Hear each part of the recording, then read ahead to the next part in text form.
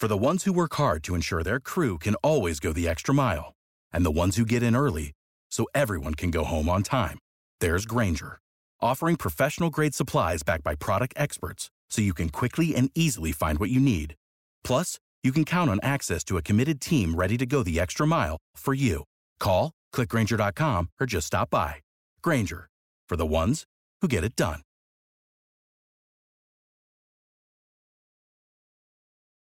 When you need mealtime inspiration, it's worth shopping Kroger, where you'll find over 30,000 mouth-watering choices that excite your inner foodie. And no matter what tasty choice you make, you'll enjoy our everyday low prices, plus extra ways to save, like digital coupons worth over $600 each week. You can also save up to $1 off per gallon at the pump with fuel points. More savings and more inspiring flavors make shopping Kroger worth it every time. Kroger, fresh for everyone. Fuel restrictions apply. Let's ride. Time for the words that are recited before each and every game here at Dodger Stadium. Take it away, Finn. It's time for Dodger baseball.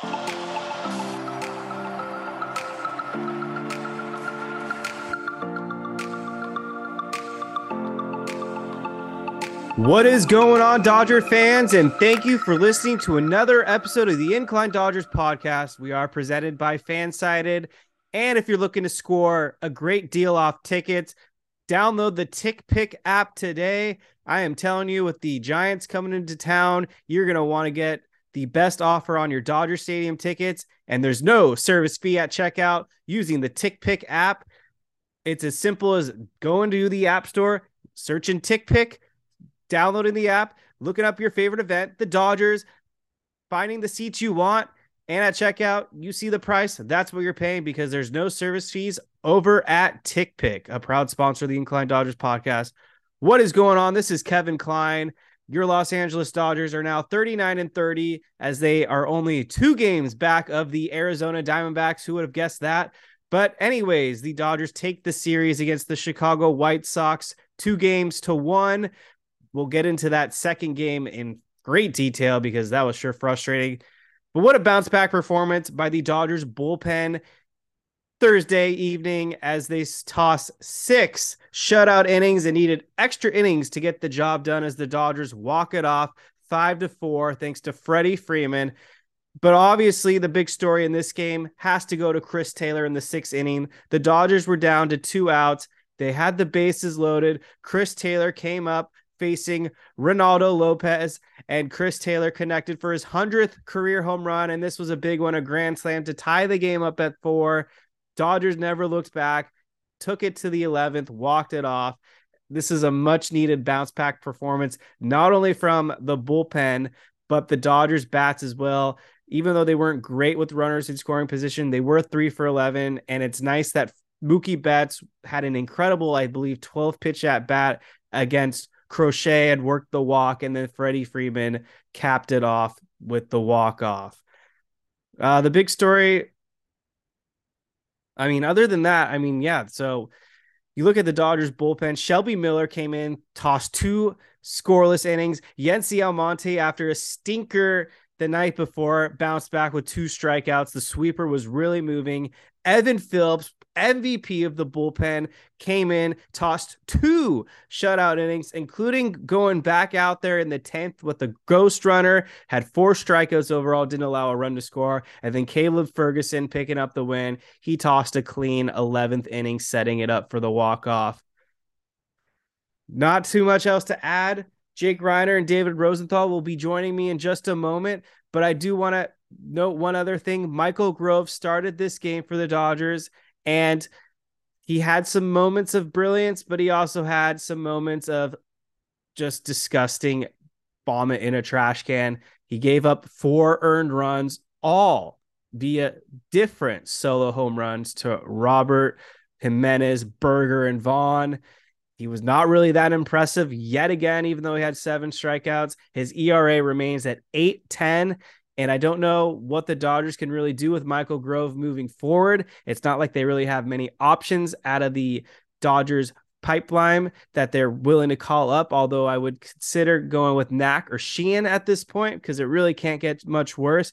But thankfully, the Dodgers bats were resilient. They didn't let the deficit get to them. This team is just relentless, as Jake would say. Even when they were down 4 runs, they clawed their way back, took 1 grand slam to get right back into it, and they made up for another mid Michael Grove performance. He keeps giving up 4 runs every time out. Thankfully, the Dodgers take this one and they win 5-4. Game 2 against the White Sox was arguably the worst loss of the season. I mean, there was that bad one in Cincinnati where they were up 8-4 or whatever it was, and they lost 9-8. But this one hurts even more because it was Clayton Kershaw Day. He threw 6 innings, gave up 2 runs. He was not even his best self, not even true vintage Kershaw. He had to get 5 outs in that 6th inning because the defense was yet again kind of a letdown, but Kershaw got out of it without giving up runs. Almonte did his job in the 7th inning, and then things just went to shit. It starts with Yency Almonte again going out in the 8th inning, kind of a bit of a head scratcher. Maybe we'll dive into that. Eventually gave up a 2-run home run to Burger. God, ESPN kept talking about burgers and In-N-Out. That was kind of just something in itself, showing the quality of our broadcasting over there at ESPN. But anyways, Almonte gave up the 2-run home run.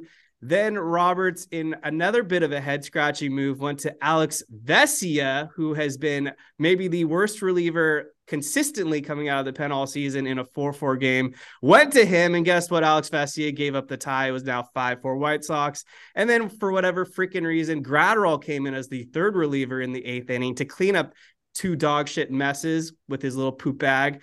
And then we get to the 9th inning. Somehow Dave Roberts decided to punt the game away by going to Taylor Scott, only down a run, and things escalated. Eventually, Victor Gonzalez had to come in. Before you know it, it was 8-4, and the Dodgers lost. So I kind of rambled on there, but I think I gave you guys a pretty vivid explanation of what happened in that Wednesday evening defeat. We'll start with Jake Reiner. Jake Reiner, what are your thoughts on this mess of a bullpen and I guess that game? I've kept a cool head throughout the whole season because I kind of give this team the benefit of the doubt. This is kind of what we expected this team to be like. I mean, they're good, but they're not great. So take that with a grain of salt. But for whatever reason, last night was kind of like the straw that broke the camel's back for me because it just is too many times where the offense puts up a lot of runs, they give you the lead, and you just give it right back to them. And there's been too many blown leads where the Dodgers have scored at least 6 runs. Last night it was 4 runs, but it seems like 6, 7, 8 runs they score and they still lose these games. It's so frustrating to watch game in and game out, especially for Kershaw, who, as we know, is trying to rack up as many wins as possible as in the back half of his career. So that was disappointing.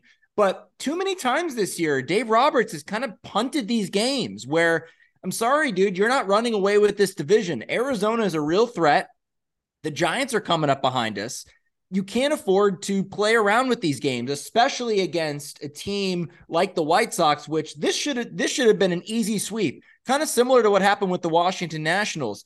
That game should have been a sweep. He brought in Phil Bickford, and the lead and the deficit ballooned, and they had no chance of coming back. So it's just game in and game out. I understand this bullpen hasn't been great, so not all the blame can go on Dave Roberts. I mean, these guys simply just have to execute, and they have not been doing that at a consistent rate this year.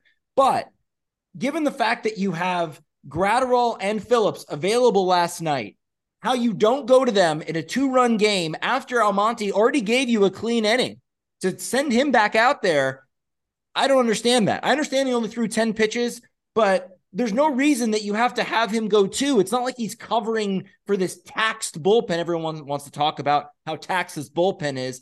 I don't think so. They've had a bunch of off days in a very short period of time, so they shouldn't be taxed. I know the starters aren't going that long as we'd like them to, but this was ridiculous. This was another golden opportunity to get an easy win, and for whatever reason, we're just making it more difficult on ourselves. David Rosenthal's in the house. What's up, David? Yeah, so this is not their best stretch of the year, obviously. I think the bullpen is a huge concern at this point. I think basically what it is. It's like that meme with the Lamborghini in the car in the garage of that shitty house, and the Lamborghini is Evan Phillips, and everything else is the rest of the Dodgers bullpen. And even Evan Phillips has kind of slipped up recently. I mean, a lot of it wasn't his fault. I think he gave up 1 or 2 walk-offs, but he kind of came in late there. Dave Roberts also not at his best right now. Yesterday was not good, but the game that really kind of bothered me with Dave Roberts was against the Reds when they got walked off by 3 runs in the 9th inning. Caleb Ferguson.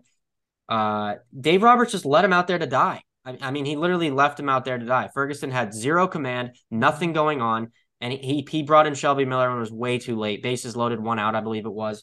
So Dave is in postseason form, if you want to say right now, with bullpen management.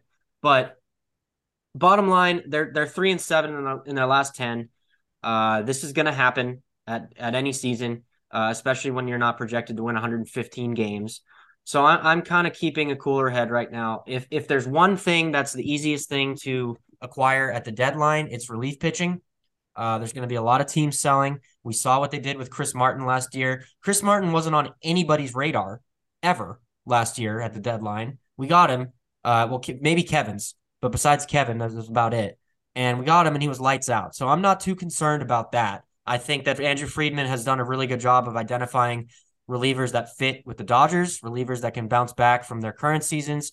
So I think that is going to be necessary, and I can guarantee you a lot of these guys we're seeing right now are not going to be there in the playoffs. One counter that you just said, are there going to be a lot of teams selling? It feels like everyone's in the race outside of like 5 teams right now. Well, yeah, I mean, it's early right now, but I mean, there's going to be teams selling. I mean, let's take a look at the standings. I mean, look at what's happening with St. Louis right now. They might even be have sellers. no pitching. Well, I think they got a couple guys in the bullpen who might be of interest. But I mean, Boston might be selling. The Royals actually have a couple good relievers. Detroit, White Sox possibly. Oakland, if they have anybody who's not in AAA. Okay. Seattle is not looking too good. There's plenty of teams who will be selling at some point. We just don't know exactly who they are yet. There's a few names I have in particular, but we'll get into that maybe in a little bit. Hey, remember my bold preseason prediction? Yeah, like mid-Cubs reliever. Javier Assad.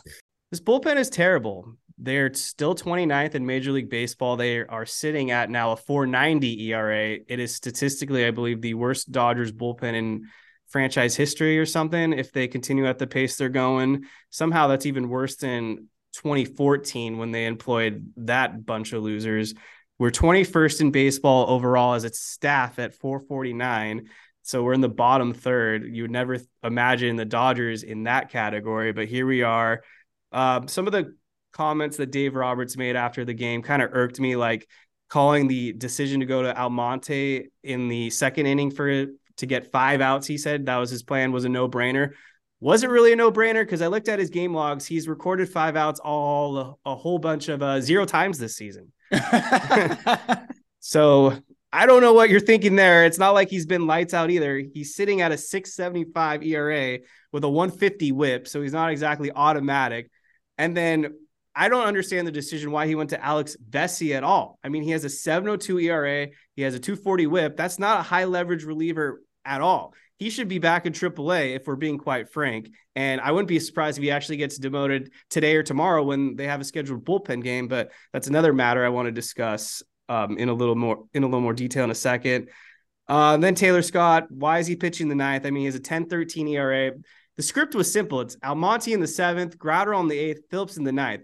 But it seems like Roberts gets in his own head, and he said that it's very frustrating and they have to do better. Maybe you need to do better, asshole, because why are you making this shit more complicated than it needs to be?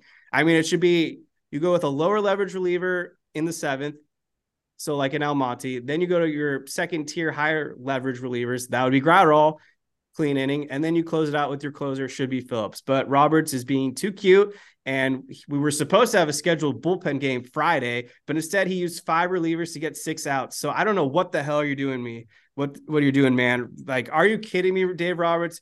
You are that candidate this week, because that was the biggest shit show I've seen in quite some time.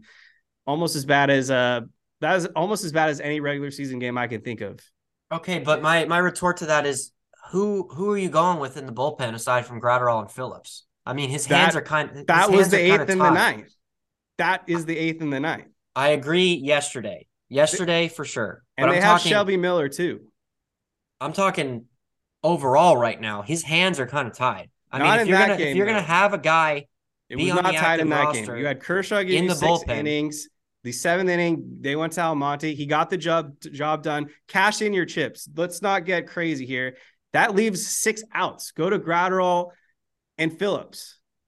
I agree with that game. Yes, that's for sure. But I'm talking overall, you can't be pitching Gratterall and Phillips every single game. No, So you look that's at these right. guys in the bullpen right now. But when they're available, use them. Agreed. I'm not He talking used about yesterday. Evan Phillips the night before in a 5-0 win.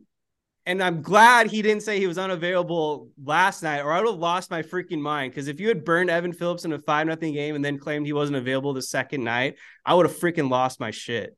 I'm agreeing with everything about last night. I'm just saying right now, aside from Phillips and Gratterall, the relievers in the bullpen right now are Vesia, Scott, Robertson, Shelby Miller, Victor Gonzalez, Caleb Ferguson, and Yency Almonte. So at some point, these guys got to execute. And Dave Roberts is right about that.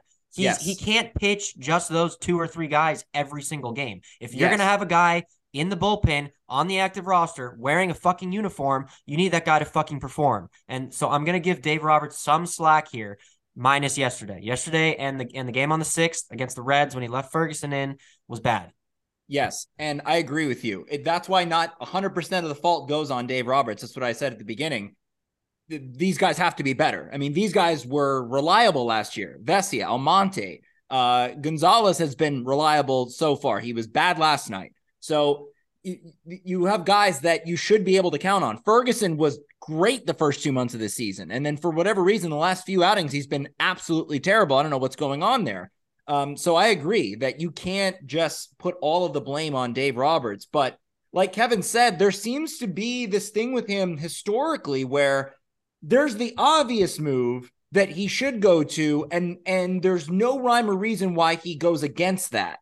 And last night was a prime example. I mean, you could look at the scoreboard and see, hey, Arizona lost. Their game ended before the Dodgers game ended. So you could say, hey, we got to win this game to make up ground in the standings. Now we're getting to a point where standings matter, games matter. If you can win a game and you have your best relievers available, that to me makes absolutely no sense why you wouldn't do that. I don't know what beer of choice Dave Roberts had after this most recent game, but I hope he whipped out 2 Modelo's instead of 1 Modelo. He drinks wine. He's a wine guy. Do you see that press conference? I think it was when they got walked off with the Ferguson. He had a Modelo like right next to him and then literally shoved it away like 2 seconds later, forgetting he was on camera. Like imagine just losing a game and instantly going to the fridge to grab a beer. I mean, I would have. I mean, that seems like it was appropriate for that night. Just too many heartbreaking, brutal losses. That recent road trip, they got walked off 3 times. That has to be a record in a week. Ferguson being responsible for 2 of them. Yeah.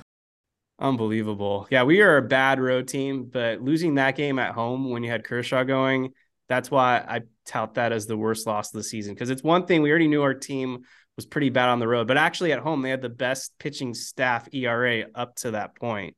And the relievers in June, they have a bullpen ERA over 6. So I don't know how, I feel like this is going to change. I don't know how this team can go to a bullpen game Friday against the Giants after how inconsistent they've been all season. If I had to put money on it, someone gets sent down. I looked ahead, Matt Andriese, he pitched last on the 11th, which lines him up perfectly on a normal rest to come out of the pen or start, give them 4 or 5 innings. And at least that eats somewhat of this workload. Yeah, I just don't understand how we were in this position already. I mean, I'm glad they called up Emmett Sheehan and Knack to AAA because that's clearly the reinforcements to get rid of bullpen games while all these guys are injured. But, I understand why they drafted like 15 pitchers a couple years ago in the draft. I just with how bad this bullpen is to be doing bullpen games just seems so irresponsible. Just bring somebody up, anybody. I mean, come on, someone out there has to be able to get 5 fucking innings. Yeah.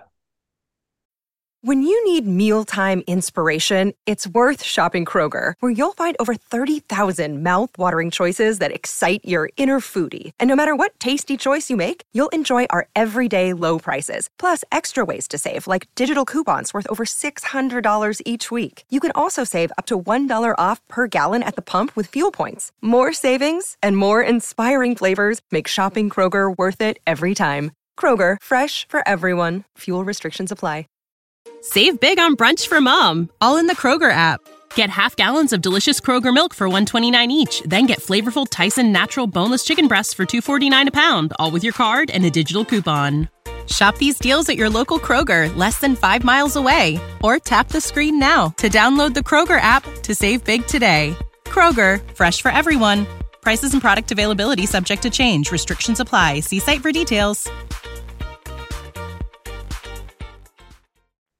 I would rather literally sign Madison Bumgarner for the day just to avoid a bullpen game. And that's not saying like I want to keep Bumgarner. Yeah, but I'm 1 day contract. Yeah, exactly. I'm sick of burning out the pen for no reason.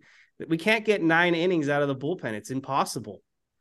Yeah, and also with a bullpen game, you're risking someone having a bad night. And when the entire bullpen is bad, everybody's going to have a bad night. I mean, that's just how it's been. Yeah, so looking ahead at the trade deadline, the obvious thing that they need to plug in and fill right away, I would say high leverage relievers.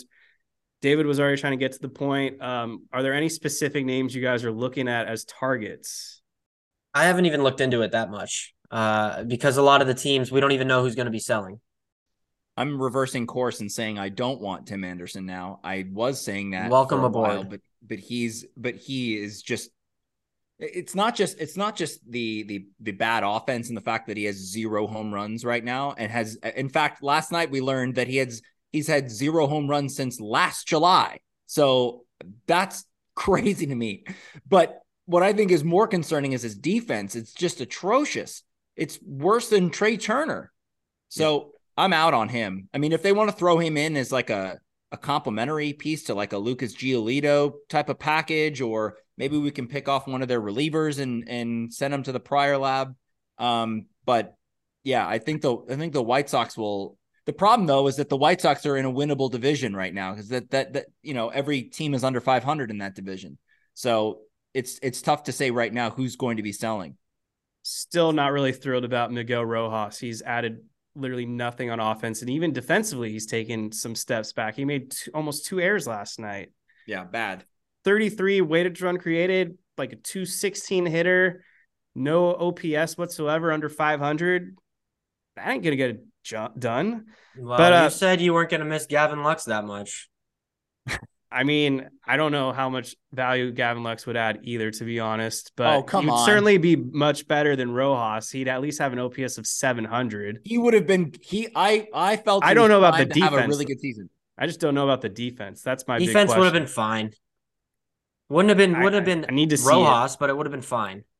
Offensively, it'd be a huge addition. A defensive left side of Muncy and Lux is just anyone's better than Miguel Rojas at this point, other than Austin Barnes. But yeah, I mean, speaking of White, the problem is the bullpen is so bad and the starting pitching is so depleted that we can't even really get into some of the offensive shortcomings, even though they've scored a lot of runs every night and they're putting up a lot of numbers. I mean, there's been some atrocious hitting with runners in scoring position. Last night they were 2 for 13, a bunch of opportunities they had Freddie Freeman and Mookie Betts coming up with runners on and runners in scoring position, less than 2 outs, back-to-back pop-ups, foul outs. I mean, there is a lot of concern there though, that they're not capitalizing on these moments. But the problem is the pitching has been so bad that you can't really blame the offense. Yeah, Liam Hendricks is target number 1, but he's on the IL with elbow inflammation, but it doesn't seem to be a concern. I think it was more of just him being rushed back from the cancer, and so they might be precautionary. So we still have time, over 50 games, to figure out what's up with Hendricks, but he's probably target 1. Graveman is like a fallback from that team. I don't want Joe Kelly. He gave up 2 runs also to Mookie Betts.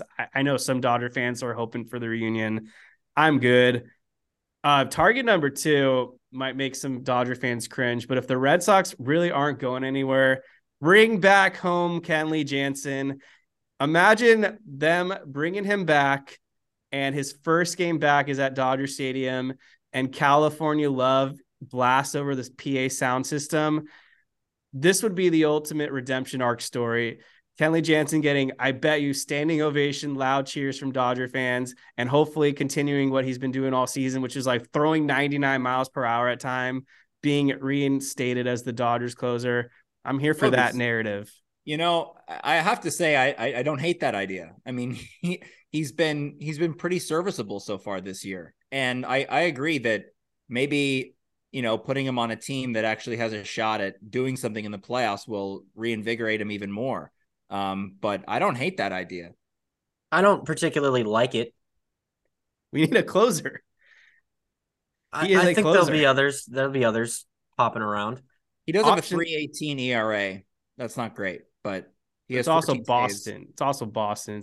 It's always harder for pitchers to have lower ERAs there. Such a hitter's park. Yeah.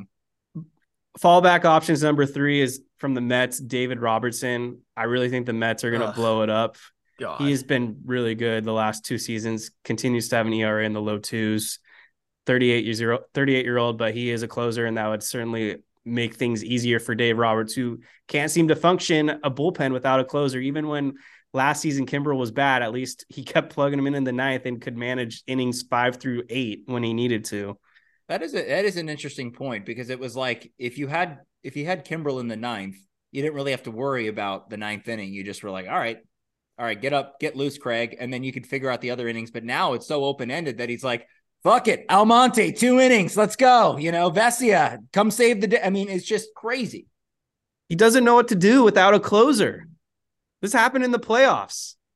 He said Evan Phillips was going to pitch the 9th inning in that game 4, and then he didn't know how to script the rest of the innings. And Canely got hit, Almonte got hit, Vesia gave it up. He just doesn't know what to do. I know we have this conversation all the time, but like, how much of this is Dave? How much of this is the front office? Like, are we really thinking that this is all Dave cooking this up in the middle of the game?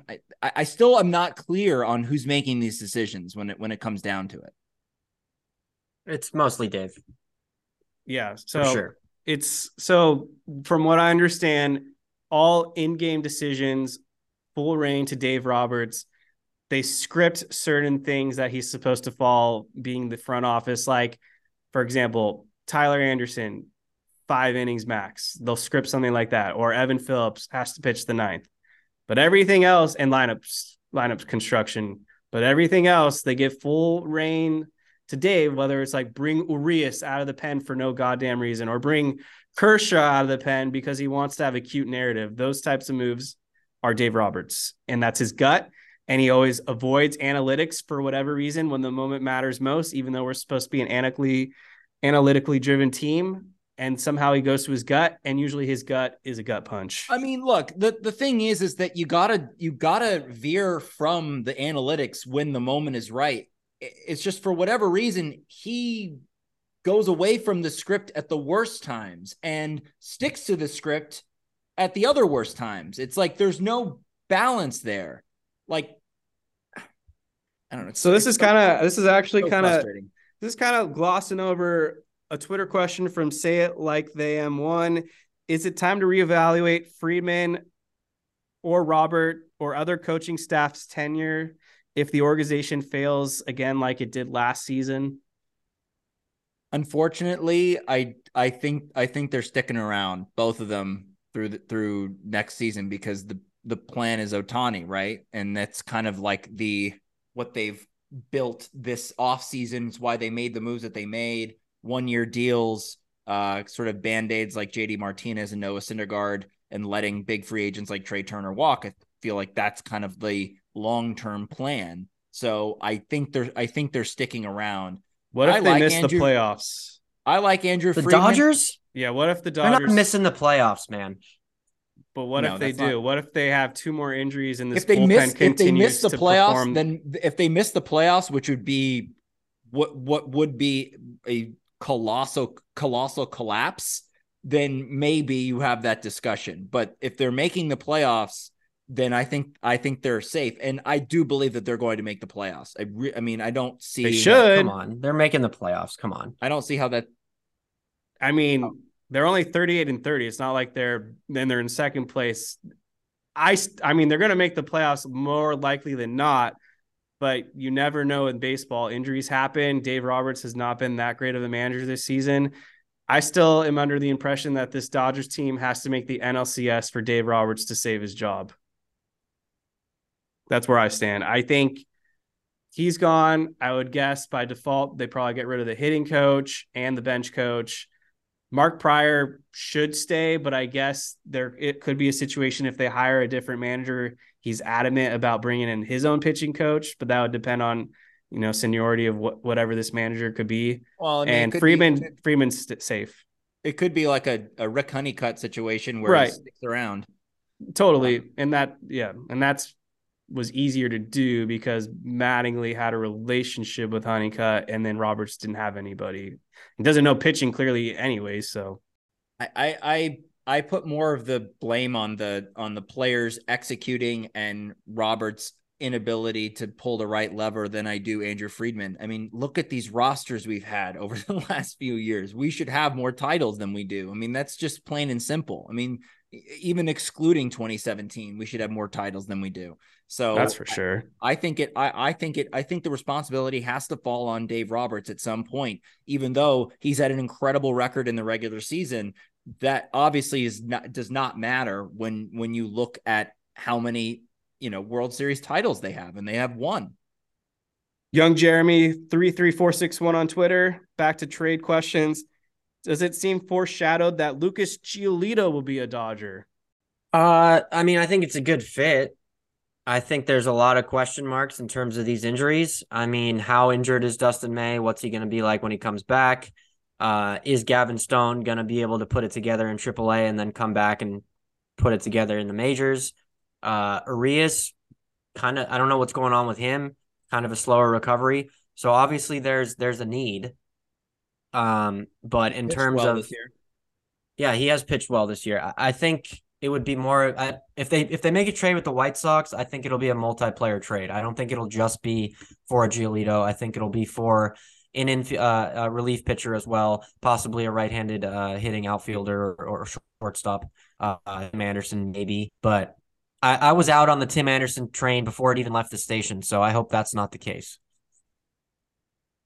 Giolito's a good fit. If they were to trade for a starter, it'd have to be a guy capable of starting postseason games. And so he fits the bill. Well, I know he's had a pretty atrocious year, but I would like to see Lance Lynn as a Dodger still. Oh, he's still got some in the tank. Second worst pitcher behind Noah Syndergaard this season. Throws batting practice up there. It's like, yeah, but just get him in LA and he'll get right. Oh Lord, I don't think so. That's a guy you want pitching for you in the playoffs. He's bad in the playoffs. Well, I still want him pitching for me in the playoffs. I don't care what you want. I'd rather have your enemy number one, Marcus Stroman, than over Lance. Oh no, Lynn. I'd rather lose than have Marcus Stroman. Oh my god, that is a weird hill to die on. No, it's not. Fuck that guy. Lance Lynn. Guy's insufferable. I think you've got World Baseball Classic hangover with him. He's been so bad this year. I'm aware of how bad he's been, but I also think a change of scenery could help him a lot. I don't think most pitchers work that way. If anything, adding more pressure to a guy who's been bad all season probably would just. He's basically a reincarnation of Matt Latos. That's what you're getting. No, come on, he's better than that. They are literally he was good last year. I don't care about last year. I care about now. Look at Matt Latos. I bet he had good numbers too before he was a Dodger. Look, if they want to throw in guys like Tim Anderson and Lance Lynn in a Lucas Giolito or Hendricks package, then fine. But going after these guys, I wouldn't make it a priority. Well, I don't think it's going to cost a lot, so you might as well throw a dart and see if Lance Lynn can stick. Give me Giolito. He's 28 years old, hometown kid. It's contract year, so you don't have to be committed. Yeah, I'm on. I don't know what to expect from Dustin May. I'm getting kind of frustrated with these injuries.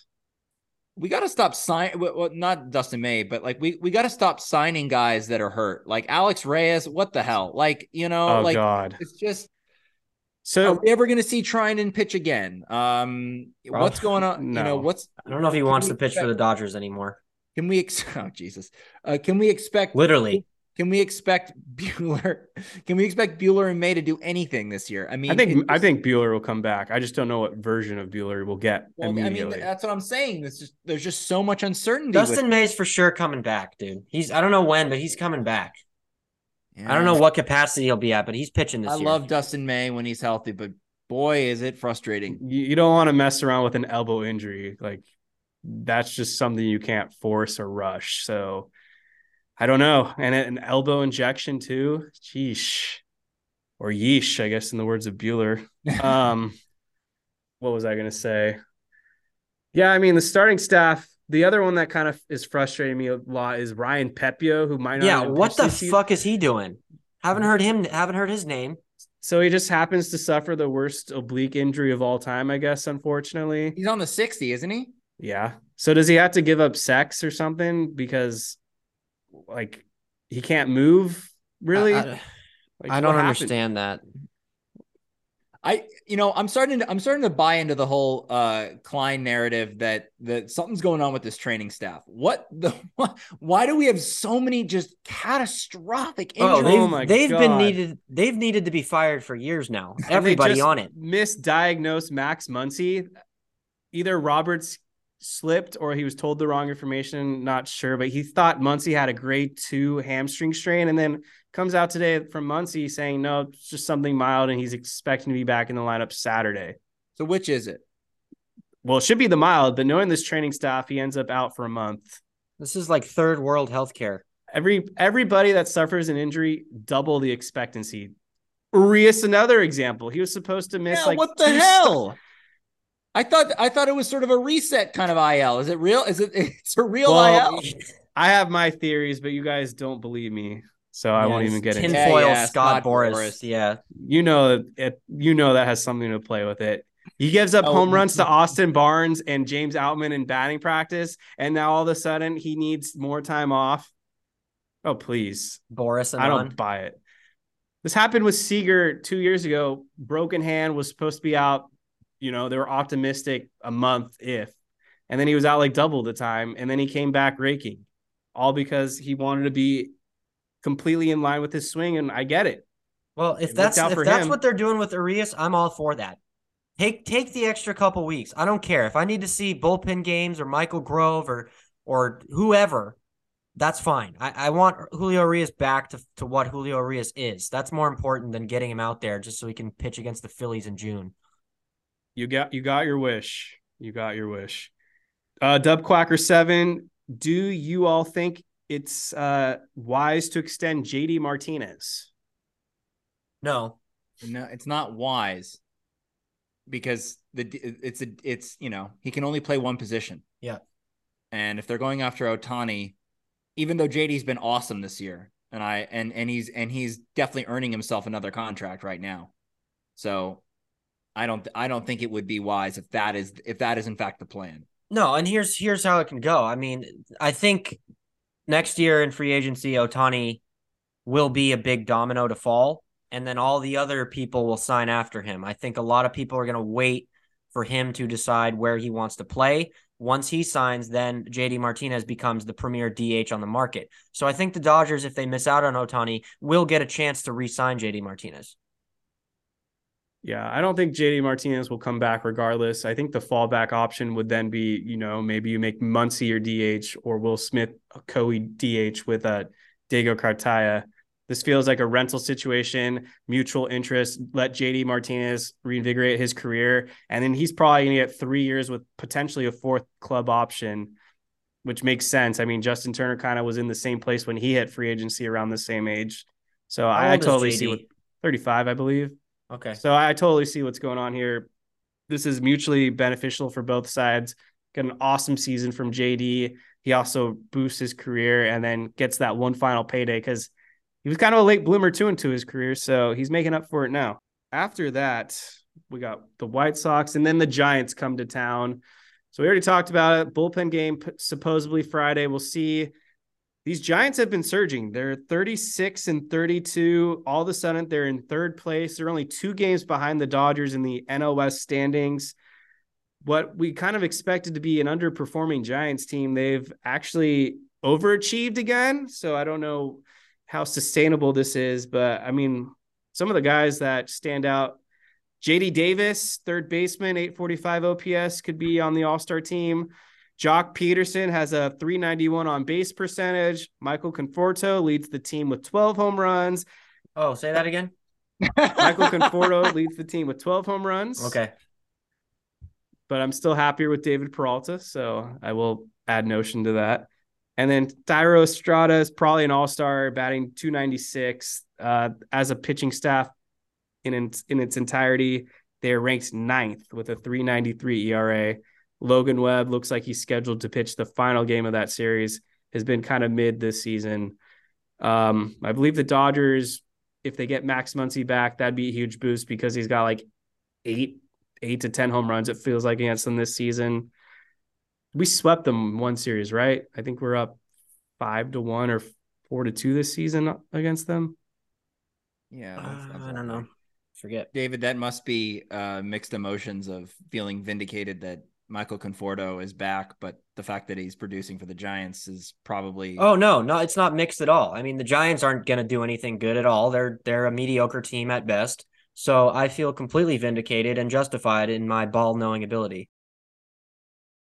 So I wanted to throw this topic your way because this is an area of concern that we already kind of covered, and it relates to this Giant series.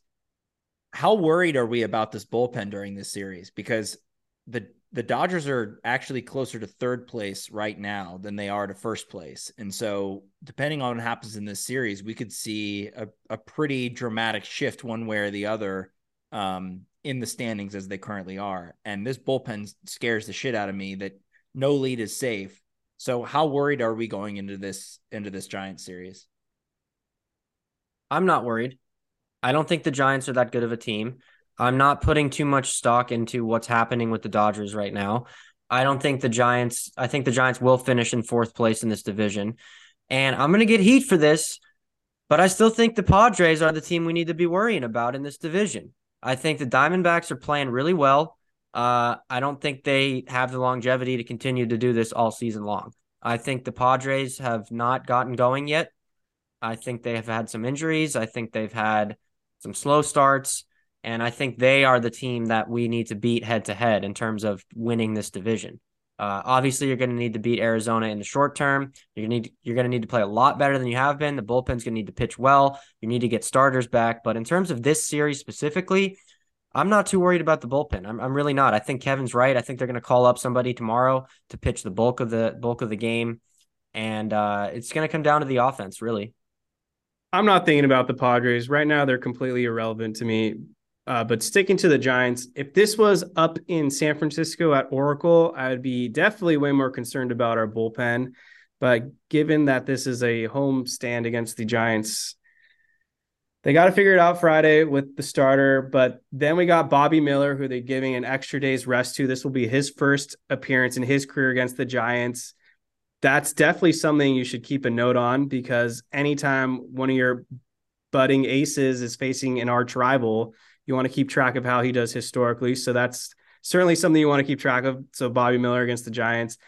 And then that last start, I guess, who would it be? Is it Gonsolin? Well, they usually give him 2 weeks off in between starts.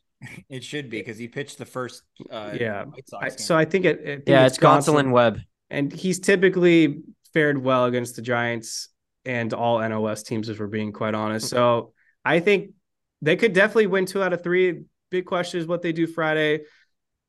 I think the Dodgers get up for this series because, like we were just talking about, the Dodgers are really close to third now. The Giants are on their tails. They know they got to separate themselves again in the standings. So I think you're going to see a better Dodgers team for at least that series. I don't know how they'll be moving forward, but I think they get up for San Francisco and they take care of business at home. Well, Giants are going to bullpen game tomorrow too. John Brebbia is the starter. Well, he's an opener. I don't know who they bring out of the pen, honestly. I haven't been following them the last couple of weeks. They have weird guys. Any other topics or questions? Yeah, I have one more for you guys. Since we kind of touched on the trade deadline a little bit, and I know that the Dodgers are probably going to make some moves. They definitely need to add at least one bat. If it's an outfield bat or maybe even a shortstop would be great. But given the way that they're constructed right now, how do you feel about this offense? If this offense was going into the playoffs today, how would you feel better with this offense than you did last year's offense? I'll go first. Answer is yes. Way more consistency 1 through 9. Last season, it was, Mookie, Freddie, Trey, giant drop off. And then he was good in the first half. He didn't really do anything in the second half. And then you had Lux. And then there was just a giant black hole. Justin Turner was great the second half of the regular season. And then he was awful in the playoffs. No surprise because it was better pitchers. I feel like at least with this team, there's a better all-around balance, and our bench is certainly better. Obviously, James Outman's in a world of funk right now, so you don't feel too confident with him going into the playoffs. And Miguel Vargas has kind of been underperforming as a whole this season, but he has his moments, so I can live with that in the playoffs. And then Miguel Rojas, I'm pretty much considering him an automatic out. But Will Smith's been better. Max Muncy, was better until this last month. He's been in a horrible slump, but he's usually better in the playoffs. I can do with it. JD Martinez has been a substantial upgrade over Justin Turner.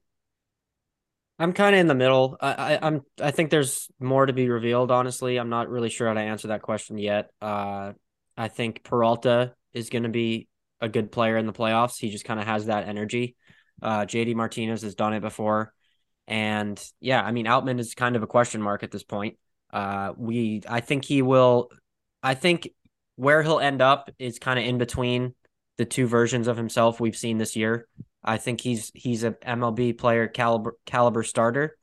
I don't think he's the best player in baseball, which he kind of was for the first month of the season. So I think he'll come around, and I honestly think Rojas will pick it up. I think we've started to see a little bit better performance at the plate from him. Obviously, the stats as a whole don't show much, but I think lately I've liked the at-bats a bit more. He's been getting on base more than he did to start the season. So yeah, I'm none to 200. I'm comfortable with this offense for now. I think Smith is going to be big. He's taken a step this year, and Muncy's just perpetually hitting into bad luck, so he's always going to be fine. I want to talk about him real quick. Is it acceptable that he's hitting 191 with a 323 on base? The on bases needs to be better.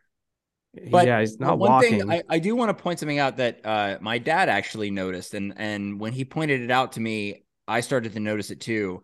It seems as though they're changing Max Muncy's approach at the plate. They're obviously telling him, or maybe he's doing it on his own, I don't know. But I would assume that this is a game plan thing where he's being way more aggressive than he usually is. He's not taking the walks that we normally see him take, and he's aggressive on first pitch, and he's really going for it, because obviously in certain situations you don't need a walk if there are men on base and you have a chance to knock in a run. So him being more aggressive at the plate has kind of resulted in the lower on base percentage. I think the batting average is always going to be an issue with him because he strikes out a lot.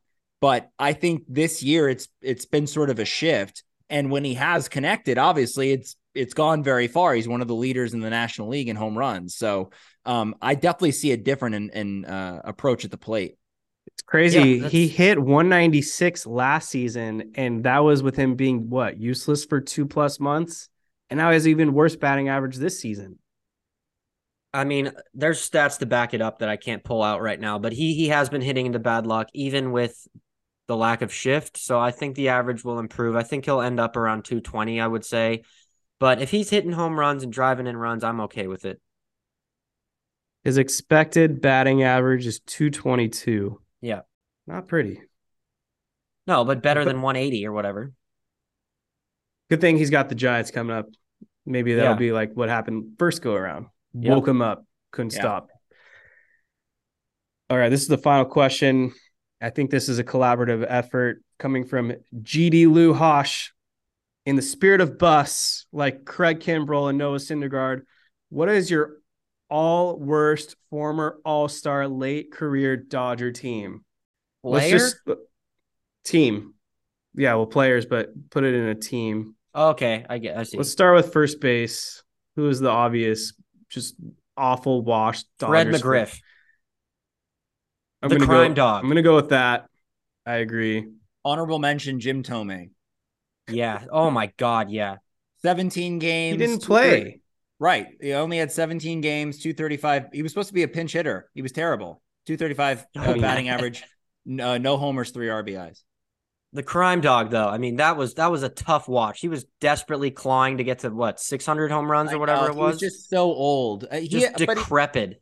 Didn't he hit like 13 homers though, or something like that? Yeah, I think he finished like 7 short of it, but like the 7 felt like like there was no possible way. It wasn't like he's only 7 away. It was like, oh my God, he's 7 away. He wanted to have his Mr. 3000 storyline. Yeah, it didn't really line up for him there. Second base.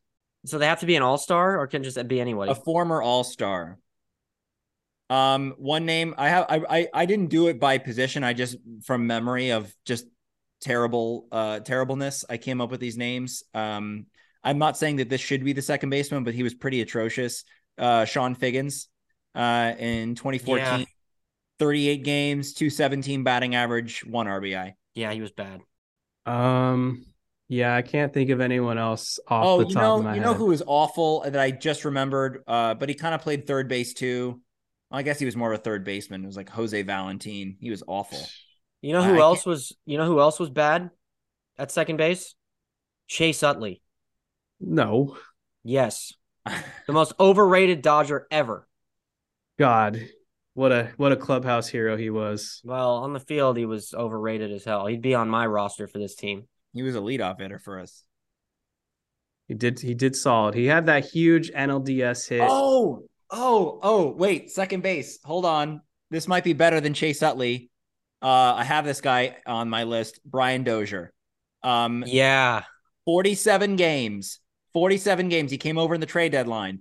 182 batting average, and this was in 2018. 182 batting average, 5 home runs, 20 RBIs, 650 OPS. Pretty atrocious. Yeah, he's the starter.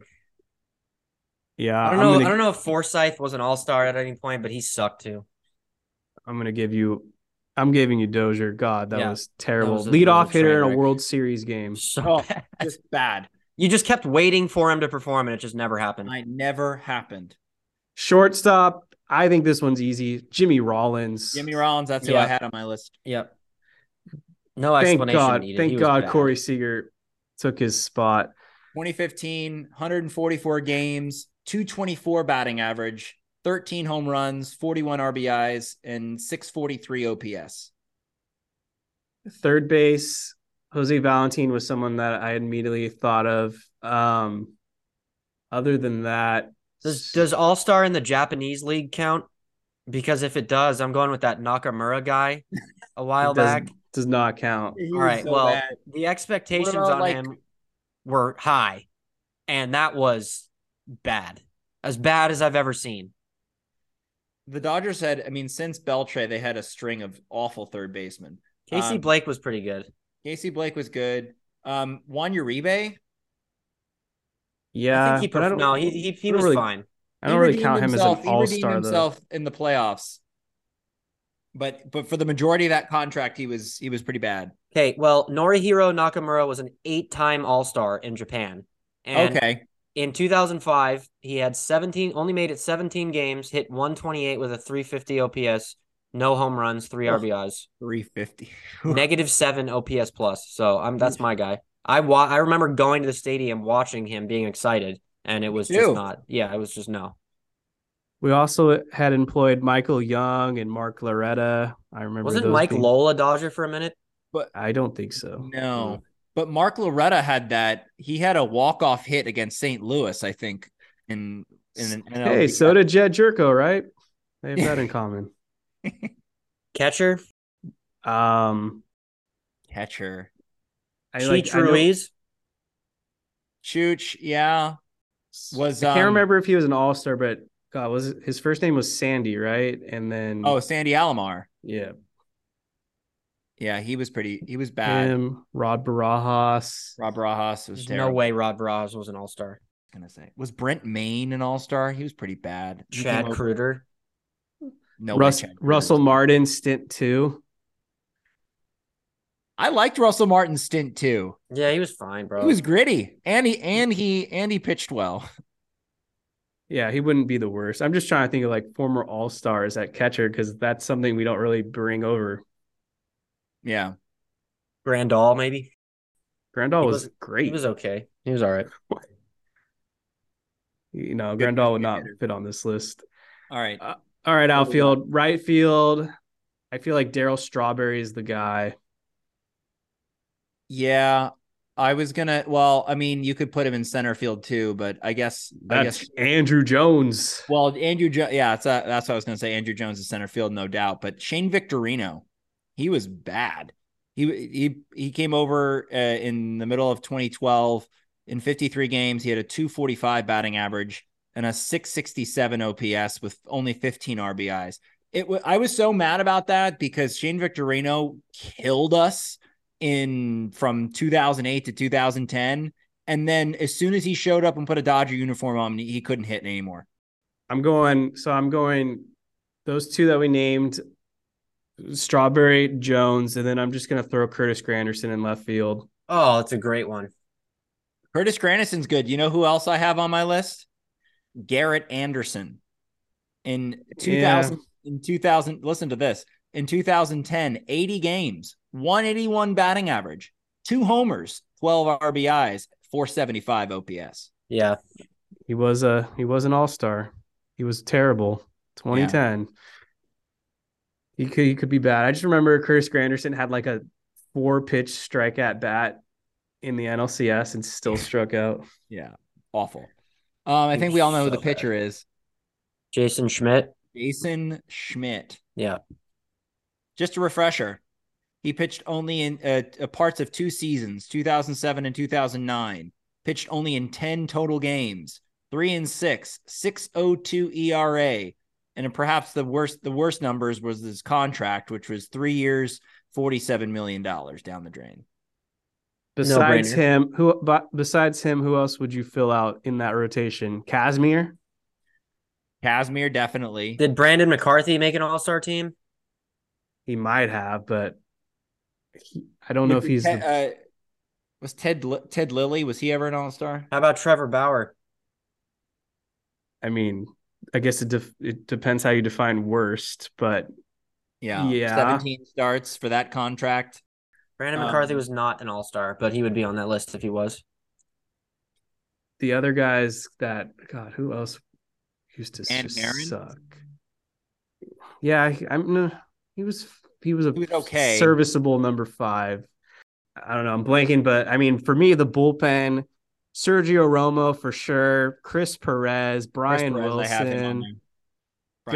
Chris Perez, I would punch him in the face if I could. Brandon League turned out to be horrible. Chris Hatcher. I would gladly take Chris Hatcher in this bullpen right now over some other guys worth. No way. Chris Withrow. He wasn't an all-star. No. Chris Withrow. No, that's a random name. Yeah, it is a random name. Oh, was Ryan Madsen ever an all-star?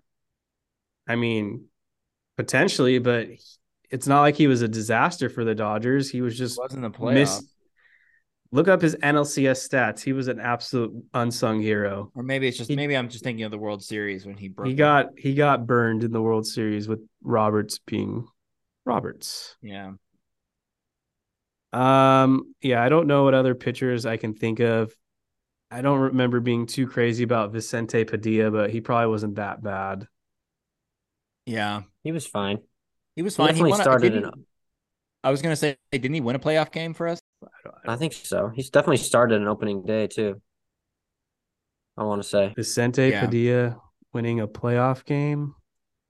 I have one other honorable mention on my list. 2003, Jeremy Burnitz. He was terrible. Yeah, he was bad. He came over in the trade deadline, 61 games, 204 batting average, 643 OPS. Although he did hit 13 home runs, but he was bad. How about Ted Lilly? Yeah, I mentioned Ted Lilly. Was he an all-star? I think so. He was good on the Jays. I'm blanking on pitchers though. I feel like there were more. I mean, his name was David Wells, right? He was on the Dodgers for a quick second. David Wells. Boomer. Did he have a couple stints with us, or am I just? I think just one. No, it was Greg Maddux that had a couple stints. Yeah. All right. Well, I think that's it for that segment. Do I have time for an out of left field? Yeah. Okay, so this is fast food related. I had a late night earlier this week, and the only thing I was hungry, and the only thing open was McDonald's. I don't really go to McDonald's ever, but I went to McDonald's, and the person in front of me ordered his entire order. I saw it on the screen was just 4 Filet-O-Fishes. Whoa! Which, first of all, serial killer, psychopath, lunatic. What is that order? But this got me thinking. How do they not specify what kind of fish it is? It's just Filet-O-Fish. We just trust that this is just some collection of fish that they just put together in some kind of burger style filet catch of the day, whatever the dragnets brought in. I mean, how has we as a society accepted that we just let them get away with just Filet-O-Fish? Whatever it may be. Maybe it's salmon. Maybe it's tilapia. Maybe it's some other kind of fish. How do they get away with just calling it Filet-O-Fish? If you've ever eaten fish before, you don't just go to the restaurant and you're like, hey, I'll take fish. No, you got to say what fish it is. There's different textures, there's different types. So what the hell is McDonald's doing? And why have we let them get away with this? I mean, what is their formula? Are they just putting together random fish in a goo and just mushing it in together into little patties? Is that what's happening? Well, according to Google, it is Alaska pollock. It says on the website, we use wild caught Alaska AJ pollock for our filet of fish sandwich in the US, which is 100% sourced from sustainable fisheries. Okay, so then why isn't it called that? Get even weirder, hot dogs. I think that's like the Frankenstein. Yeah, but we like that's a decision society has accepted. Like hot dogs, like nobody wants to know how a hot dog's made. They literally have a saying about that. But I don't understand how we just trust that McDonald's, like just because their website said it's Alaskan AJ Pollock, that we just accept that. Like and that guy that was in front of you trusted it 4 times over. Yeah, I was flabbergasted at that order. I mean, I would never eat that. If anyone's going to McDonald's, I think you're already putting trust in their hands no matter what you order off the menu. So yeah, I think society you're trusting that it's a burger. Society is just accepted that McDonald's can serve whatever they want, and you hope that it is containing the contents somewhat related to what it advertises. Like, what's in a chicken McNugget? I thought last I saw it comes like in an ice cream soft serve, and then somehow they grill it or fry it. If you've seen those pictures, it's like some pink soft serve looking thing. And then, the burgers, wasn't there accusations that they weren't even 100% all beef at one point? So, I get it. I was just like, it got me thinking, like, how do they just get away with that? Just fish. Just trust us. It's fish. Trust us. I don't know what type of fish, but it's fish. Just trust us. From sustainable fisheries. Yeah. Well, that will never enter my mouth. So what did you get? What did you order? I got a burger and chicken nuggets. It was not good, but it was food, and I was hungry. In that situation. Yeah, it was like 1 a.m. and it was the only thing open. I'm like, I need to eat something. So welcome to the Golden Arches. No fries? Yeah, I got fries. Oh, the fries are great. The fries are fine. You eat like 6 of them though, and you're like, okay, I'm over this. Only 6 fries? Yeah, they smell better than they taste. They smell great. I disagree with that. They're much better than In-N-Out burger fries. Yeah, well, Five Guys is better than both of them. Not the fries, the burgers. The burgers. Five Guys is on the list of overrated. The last time I ate there, which was actually earlier this year, legit terrible. Whatever. The bottom line is that we've just trusted that this is Filet-O-Fish, and it fucking looks disgusting, and we don't even know what fish it is. I don't care what the website, Alaska AJ Pollock's outsourced organic fishery. Fuck that. That's disgusting. It's a collection of just goo. On that note. Yeah, that was quite a way to go out talking about fish. Yep. Should have saved that for when we play the Marlins or something. Yeah, well, I didn't. Fresh on the mind. Any other final thoughts? No. No, that's a great way to end it. Yeah. Like the Dodgers bullpen, that was something. All right, well, everyone, make sure to subscribe and listen to the Incline Dodgers wherever you get your podcast. Give us a 5-star rating and rate and review, or subscribe to YouTube. We got our content there. Kevin Klein here signing out. Everyone, have a great week ahead and go Dodgers. When you need mealtime inspiration, it's worth shopping Kroger, where you'll find over 30,000 mouth-watering choices that excite your inner foodie. And no matter what tasty choice you make, you'll enjoy our everyday low prices, plus extra ways to save, like digital coupons worth over $600 each week. You can also save up to $1 off per gallon at the pump with fuel points. More savings and more inspiring flavors make shopping Kroger worth it every time. Kroger, fresh for everyone. Fuel restrictions apply. Save big on brunch for mom, all in the Kroger app. Get half gallons of delicious Kroger milk for $1.29 each. Then get flavorful Tyson natural boneless chicken breasts for $2.49 a pound, all with your card and a digital coupon. Shop these deals at your local Kroger, less than 5 miles away. Or tap the screen now to download the Kroger app to save big today. Kroger, fresh for everyone. Prices and product availability subject to change. Restrictions apply. See site for details.